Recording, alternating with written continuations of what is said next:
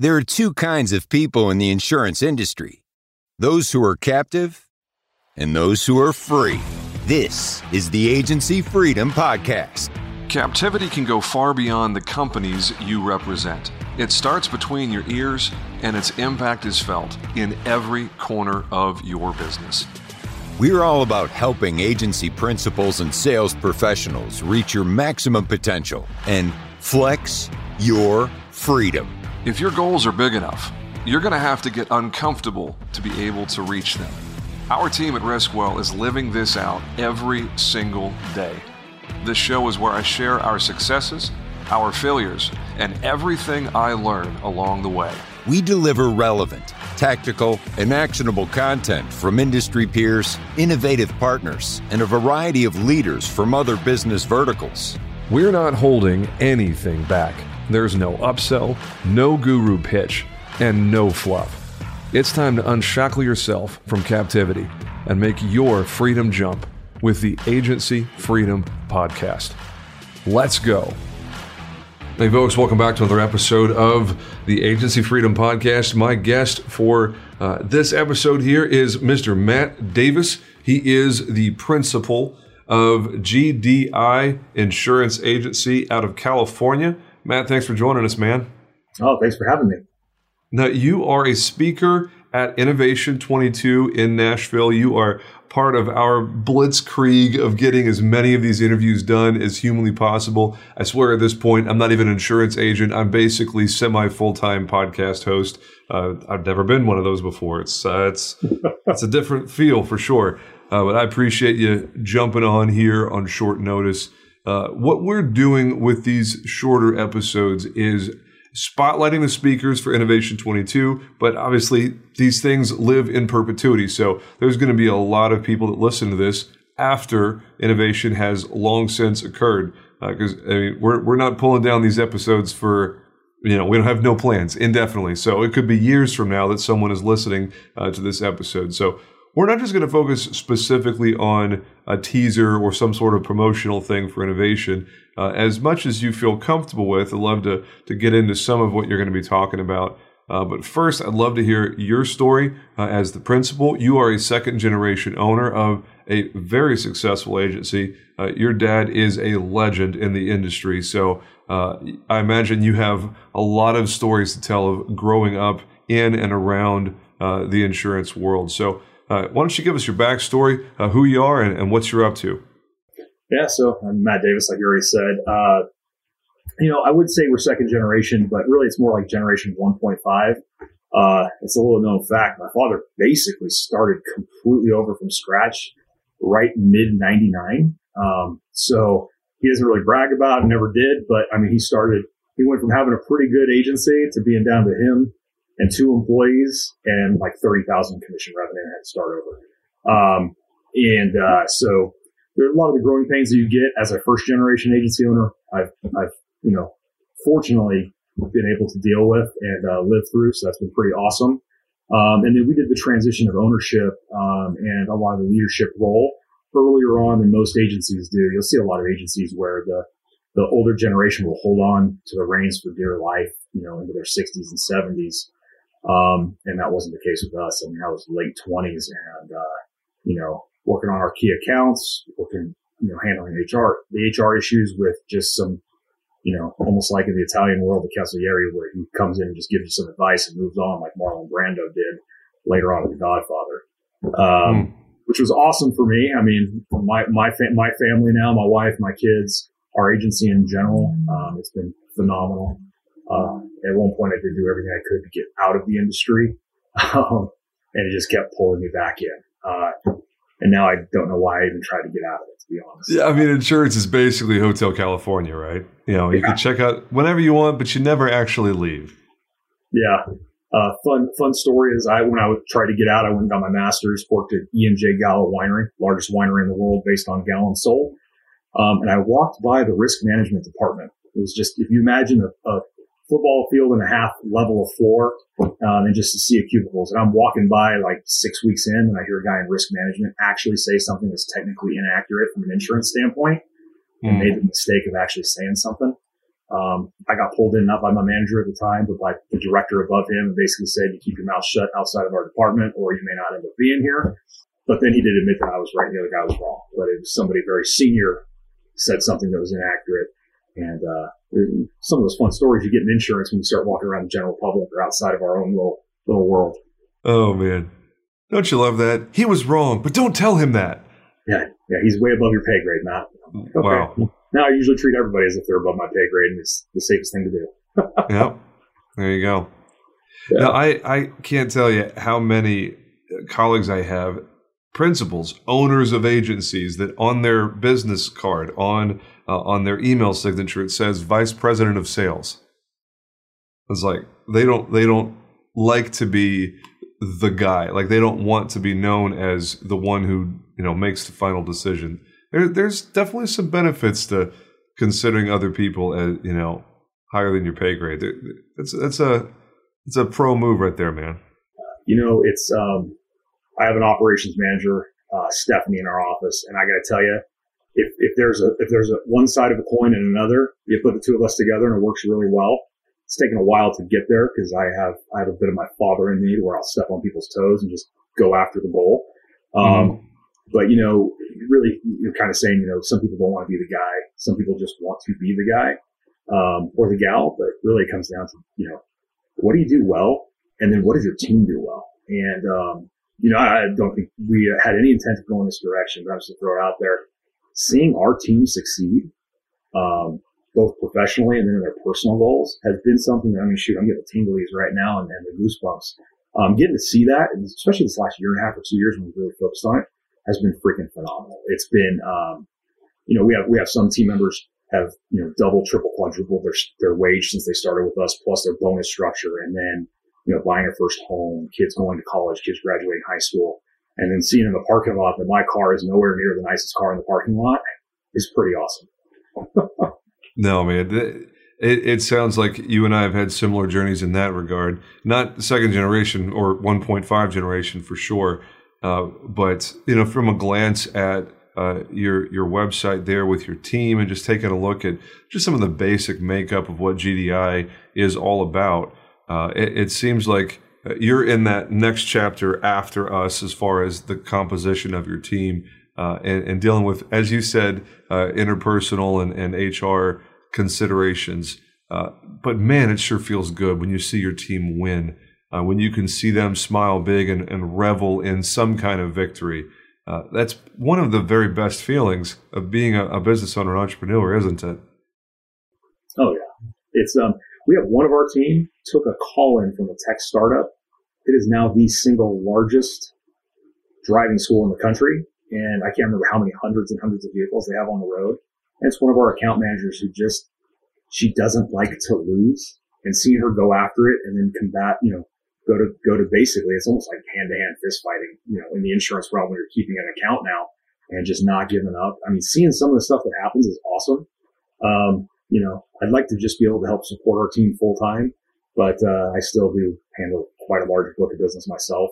But that also, I think if you're going to be relevant in the industry in general, regardless of where you might think you are, if you're not actually involved in the day-to-day operation, you really become detached very quickly. I mean, One of the hardest things we've seen for some of our team, especially during the whole shutdown thing where people couldn't get childcare, so they ended up working part-time for us, or people have stepped away and stepped back in, is, the industry is always moving pretty quickly, and it's accelerating at such a fast pace now that, we're having to have we're going to start every month and a half having a organization-wide call and updates for everybody on what's going on, what we're seeing. And now it's almost every week we're having to do that, especially out on the West Coast. I think you have it down in the Gulf Coast states too, with what's been happening with weather, the realities, what's happening, individual departments of insurance going kind of rogue on us. And then your insurance commissioner there in California is a challenge all by himself. Like he brings the challenges with him from what I can tell.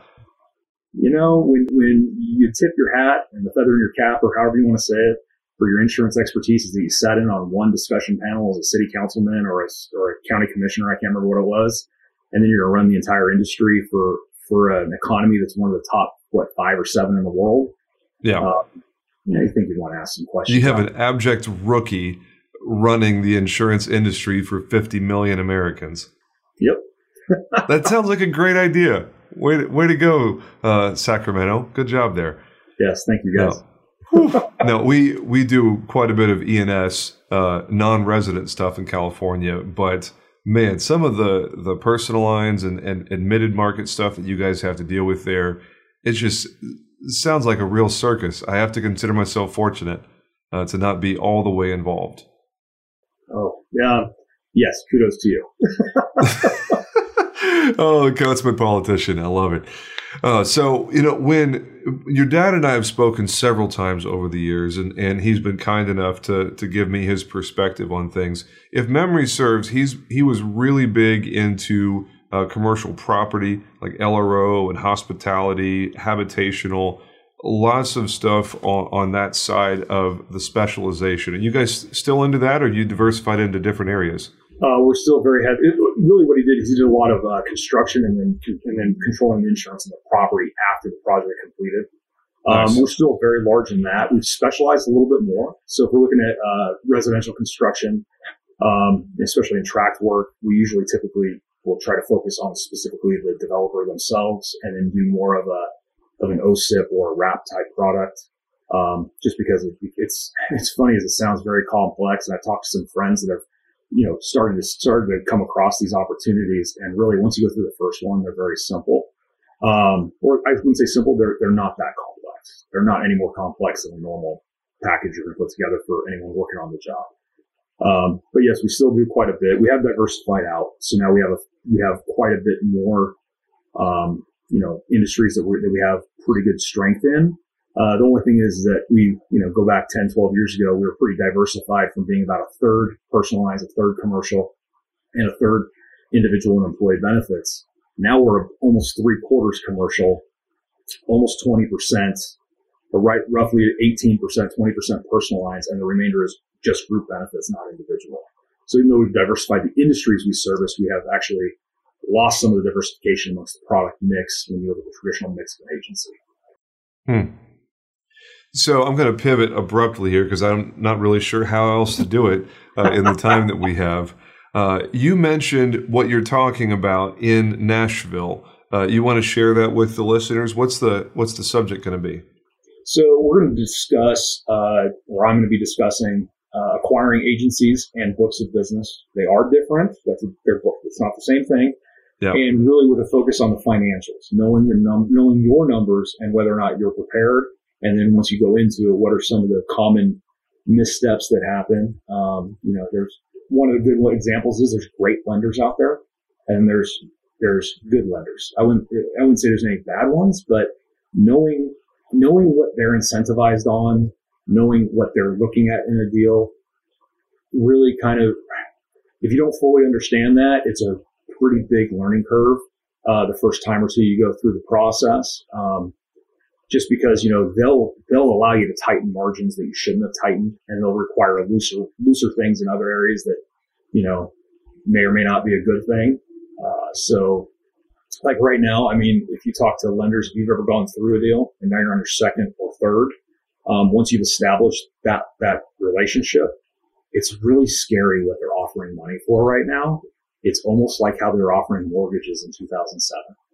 So, you want to make sure, hey, just because I can finance something, do I need to enter a traditional bank debt financing? So, I'm going into the weeds, but we're going to talk about that. And then, I was hoping to have like Q&A because I thought we were going to do a breakout session, but I'm not sure exactly how the format's going to be anymore. My presentation is still going to be the same. So that's always easy. It's a topic that seems to always come up. And then I'll probably share whether or not I'm still super hot or super cold on acquisition as a primary growth mode or not. You want to do a little bit of rapid fire Q&A right here, just the two of us and on the audience of thousands? Sure. Just hopefully I don't stutter and stammer too much. Oh, you're in good company if that's the case. I do a little bit too much of that myself. But you mentioned the difference between acquiring an agency and acquiring a book. What's the short version of that answer? Now, how are those two different structurally? One is a book I almost always consider an orphan book. You got a book of clientele, you have no way of servicing it. You need to absorb that or set up the whole plant.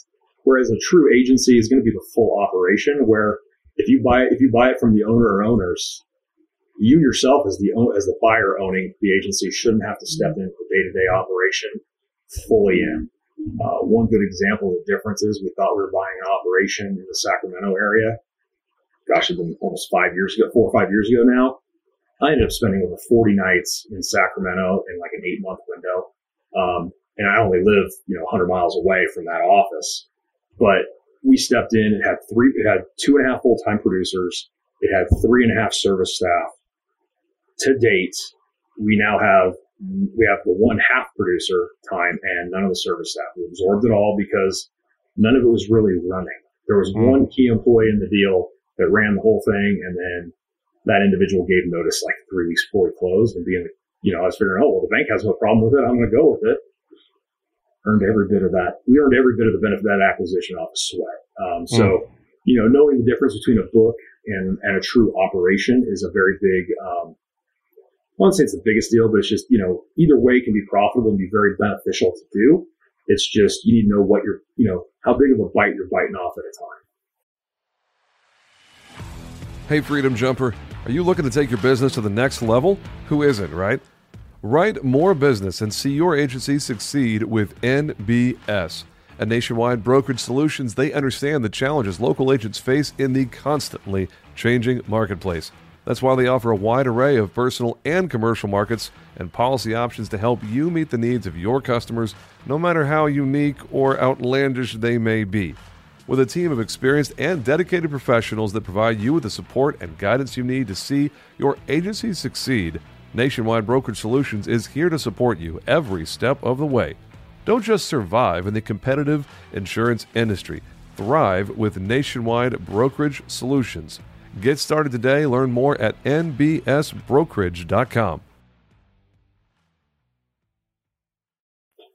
One of the things that I think is probably going to be relevant for a very long time is the amount of interest and activity from hedge funds and private equity and PE-backed national brokers that are just gobbling up quality small and medium-sized local agencies. How in the world do folks like you and me compete with the kind of multiples that you're seeing from the big boys, so to speak? How do we even get our slice of the pie when these crazy numbers are getting thrown around? So I don't know how to say it without sounding kind of like a jerk to some of the potential sellers, but the sellers that are really going to make out well in those private equity offers are those that have a very tightly run ship. And it's going to be hard for anybody using traditional bank debt financing to compete on that multiple. You're going to see the number. I mean, a good example is it was mid-2020. I was down in Fresno meeting with a couple of sellers, and our offer came in. It was the highest multiple I've ever offered, and we got beat by an entire 1.25 times on gross revenue. And that was the next gross revenue on a multiple. Not even an EBITDA multiple. Correct. Wow. And it was private equity backed, and we're talking about a book of business that's I think that agency was roughly $900,000 in commissions. It was a good size, and it was actually, I would argue, it was about as close to an operation of that size as you're going to get. I mean, both of the owners were involved, but they weren't 100% involved day to day, which was a positive for us. But one of the big ones coming through the West Coast right now just swooped them up in a heartbeat. Where you really need to do is you really need to network out if you're going to try to find the acquisitions. I have a friend up in Oregon. He has the same kind of banking structure that I do, and he rarely uses it. And I think he's got another acquisition now in I don't know if it's in Nevada or Arizona or New Mexico. I don't know what's coming up, but he gets the seller to finance, and there are benefits to doing so, but you have to get creative on the structure. So it's not going to be, hey, what's my total deal value? Because if you look at that with private equity, it's almost always, it's kind of like seeing what the total potential contract value is on an NFL contract, right? For a player, there's guaranteed money and then there's incentive money. And they will focus on that sale to the private equity company will focus on the total potential value and not the actual realistic or guaranteed value. Whereas we can focus on, hey, after tax dollars, here's what I can guarantee you're getting, or here's the percentage on our, here's how much up front you're going to get. Here's how much you're going to get over X number of years. And you can get a little more creative. And then also you're able to honor a lot of the sellers' long-time hopes for the agency. We've been seeing in our area a lot of food product and retail acquisition, not in insurance, but we're seeing it's the same story now, just different industries. So one of the largest poultry producers in the country is, or at least on the western half of the country, is 20 minutes south of us. They sold, and one of the big things was the family didn't want to mess with the deferred compensation or the promise to pay for retired. Longtime employees retire, they're retired, but they're going to pay their health benefits until they hit Medicare age. Within 90 days of the sale, they basically cashed everyone out on the deferred comps. Everyone got a huge tax bill and couldn't plan for their retirement, so they hit their retirement. And then in 90 days also cut the health benefits payments for those people pre-retired, before they hit Medicare age. And so you see a lot of that where it's not necessarily, if it's not in writing in that contract, it's tough. So, if you find the sellers that really value most of what the IOA group's about, where it's, we treat each other like, not just like acquaintances. It's more of, hey, we care about each other. We're in this together. I would say brotherhood, but it's a family atmosphere. And that's where I think you're going to find your better acquisitions, and you'll probably have better chance of succeeding post-sale date with those types of sellers. That's really solid advice, man. When I have these conversations with friends and peers in the industry, one consistent thing that everybody finds, once you're in that mode of, hey, you know what, I've either got liquid capital or access to capital, and I'm on the hunt for a good acquisition. That can be the hardest part, is where do we find a good acquisition? I'm not asking you to give away the really good super secret sauce, but what sort of, maybe in a general sense, what kind of suggestions would you have for somebody, maybe non-traditional ways of finding that quality potential buyer other than just leveraging your natural market and your own network in the industry and, having some sort of years in advance sort of relationship building tactic? What else suggestions would you make for our friends that are listening? I would probably, there's a few things that we've been doing, and then I have some other friends in the industry too. We all probably know each other anyway, that have different ways of going about it. I mean, you do have to be where they are. I mean, think about it. When you're buying an agent, when you're trying to buy another agency or a book of business, they are the customer, just like your potential insurance prospective customer is. You got to somehow meet them where they are. What we found too is think about centers of influence. There's consultants that buy and sell agencies, right?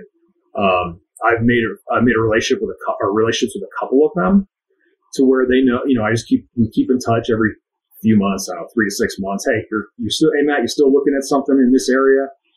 Yes or no? And we'll talk about the sizes we're looking at, and I'll keep my credit approval, updated with them and everything. And that's one. So actually, the acquisition in Fresno I mentioned, I was one, and they brought us in. I was the smallest, but I was one of only 6 potential buyers. And of the 6, we were told there was going to be no back and forth. It was going to be a one and done bid. And that's why I got so outbid on that deal. But the consultant I had just started establishing a relationship with, and he actually sought me out through an aggregator we're part of. Asked, hey, there's this guy, blah, blah, probably talked about me with the red beard, kind of like you got, down in Central California. Can't remember his name. He then got in touch with me, and that's how we got involved. So really it just comes down to, it's going to take a little bit to start the engine. But then once people understand that you can get it, it's hard. The first deal is always the hardest part, to prove that you can do it. And I always talk this out with everybody. It's hard to get there. And I feel bad that I'm just going to I need to stop myself because I'm going to ramble on and not give a finite answer. But it's kind of like my father was known in the industry for certain things. I'm hopefully getting known for certain things myself, or at least I hope to be someday. You have to become known as a viable buyer. When you say viable buyer, what does that mean to you? You want to, unravel that ball of yarn for a little bit? You're going to be a buyer that when someone sells to you, they're not going to have a complaint about. Because heaven forbid somebody sells to you and it gets out that you treated them wrong. it goes without saying, don't be dishonest. Got to always be upright and honest with it. Like Google said, right? Don't be evil. Yeah, don't be evil. Yes. And, always, if you become known for being fair and making sure that both parties always win in the deal, that's one of the best things you can do. One of our acquisitions, the one that I mentioned that ended up being more of a book than an agency, we had one of the producers that, and it was a big learning curve on due diligence for me in that process, especially on that one. Come to find out there was an orphaned producer contract. So I was told, and I have been writing to this day, all the producer contracts have been bought out by the seller, blah, blah, blah, all the way down the line. Well, then I find out that it hadn't happened. One of the producers was owed a payment that was the equivalent of about 20 to 25% of his annual income as the final buyout of his agreement. That didn't happen. We found out, he and I were talking, about some client issues that he was having and about some strategy stuff that he wanted to know if we were going to be able to help him with. And then he brought it up and he was almost embarrassed about it. But since then, we looked at it. I said, yeah, send me the contract. I went back to the seller a couple of years after the sale closed. They confirmed that they did not buy out that contract. We didn't have to, but we did. We paid it out. I just told him, hey, can I pay it over 6 months? And he said, yes, we did it. Boom, boom, boom. We've done it. And he has since referred us producers to talk to and a couple other, accounts, things like that. But just by doing what is right in the situation, not what you think is right enough for somebody, but by just what is right. You're going to build that goodwill and it's going to come. Well, and, the golden rule from the Bible of treat other people the way that you would want to be treated in that situation. It just, like always, it applies almost universally. If you just follow that one simple rule, you're probably on the right path, right? Absolutely. No, man. Any last words of wisdom in that regard of buying and selling? Anything you want to leave us with? Due diligence is a key thing. Look at, if you want to get down in the weeds, look at samples of everything. Look at a random sampling of client files. You can sign an NDA. And honestly, if somebody gives me a list of X dates for somebody or I saw a client file, if they're doing their job, even if I was going to be a dirtball and try to do something, incorrect, I wouldn't be able to get their book of business anyway. But if a seller is afraid or hesitant to show you files, show you financial records, these are red flags. So don't fall in love with the deal until you've seen everything and it's already closed. That is very good advice. It's like an insured, right? When they say, oh, I don't have any losses. You're like, okay, cool. Can I see the loss runs? No, I can't show loss runs. It was like, okay, well, how bad is the loss that you're trying to hide from me? Yeah. Oh, that one. Oh, I forgot about that one. Mm-hmm. Yeah, sure you did. Yeah, no wonder you didn't want me to see the loss runs with that, 14 claims on your auto policy and, 7 uninsured drivers you never told the carrier about. Yeah. So I imagine you have similar stories on due diligence as well, right? Yeah. And you just hit it on the head. It's the exact same situation, just a slightly different venue, right? Instead of an individual account, it's across an entire book. Man, I love that, sharing of what you're going to deliver in Nashville. I feel like for those who are listening who won't be in Nashville or who get to hear this episode after Nashville has already happened, there's real value there, man. I appreciate you not glossing over stuff and speaking in really vague language that isn't that useful. So thanks for that, for sure. I'm going to end this thing by just asking what's next? What are you working on right now? What are you proud of that's going to happen in the next few months for GDI and your team? Well, not necessarily the next few. Well, it'll be over the next few months, next few years. But we've been focusing on almost rebuilding the entire agency from scratch. Operations manager Steffi and I have worked together for a little over a decade now, side by side. And what we've gone to is we did a whole exercise on core values, and everyone talk about it. And I always talked about it too, but never followed through. We never really made it mission critical for us. We've done that now. And I have to say that our ability to hire has become much better. It's, in the last 60, 90 days, 9-day difference. But it's taken us about a year and a half to get there. And it stemmed from, I talked to a buddy of mine And I was asking him because he was hiring producers. He was having a great level of success. It wasn't, 1 out of 5, 1 out of 10 succeeding. It was much better than that. And he was honest with me, and it was hard for me to accept for a couple of months, actually. It was, you need to become the place where they want to be. You need to become the agency they want to be. You and your team need to be the personnel they want to become. We have, everyone's going to tell you, have great people. I'm going to tell you right now, hands down, I'll put my team up against anybody, any member of my team, licensed, or if you have somebody that's doing admin work that's not licensed, I don't care. Hands down, I'll take the bet 100% of the time. But we've been focusing on that, and recently the last couple of applicants we've had, one of our new hires too, without us doing the work on ourselves, we wouldn't have the opportunity for these people to join us because they wouldn't have considered us otherwise. And so it's, insurance is a great industry if you're in it. We all love this thing. We talk about it all the time. People are like, it's so boring. Outside the industry, it's so boring. Insurance is not a fun and sexy, industry. Well, it's because we do a pretty poor job as an industry sharing it outside of ourselves. And now that we've shown the successes, you see what, I could pick any number of people on my team. You see the success they have on a day in and day out basis with clients in their personal life, with their kids, with their spouses. And you see how they're growing as humans and just awesome people. And that's what we've been working on. And this next year, I'm almost intimidated where we might end up. I know what our goals are, and we're already starting to kind of get around what we want to do next year. But that's what's really kind of making it exciting right now. That's what we're working on. I love that, man. Is there anything else you want to share before we land the plane, Matt? If somebody has a question or anything, they can always reach out to us or reach out to myself. We can always chat.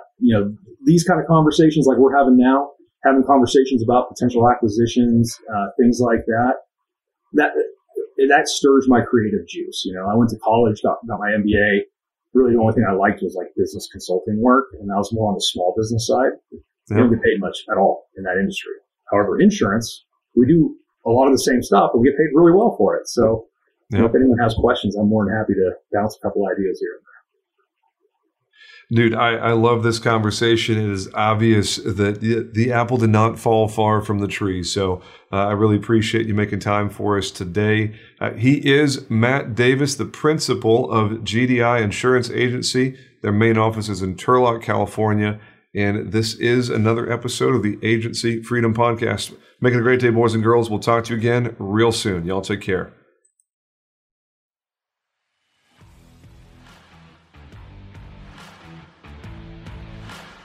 Thanks for listening to the Agency Freedom Podcast. Please subscribe to AFP on your favorite platform to get automatic updates with every new episode and help other people find us. If you like what you hear, please drop us a review and tell the world what you like best. Most importantly, please share AFP with someone you know who is still in captivity. They'll thank you later. Visit our website at agencyfreedom.com to get access to exclusive content and announcements. Join our community on Facebook by typing in Agency Freedom in the search bar. Send your questions, comments, guest recommendations, and favorite grilling recipes to us at podcast@agencyfreedom.com. This is the Agency Freedom Podcast, where we help insurance professionals move from captivity to freedom. Until next time, let's go.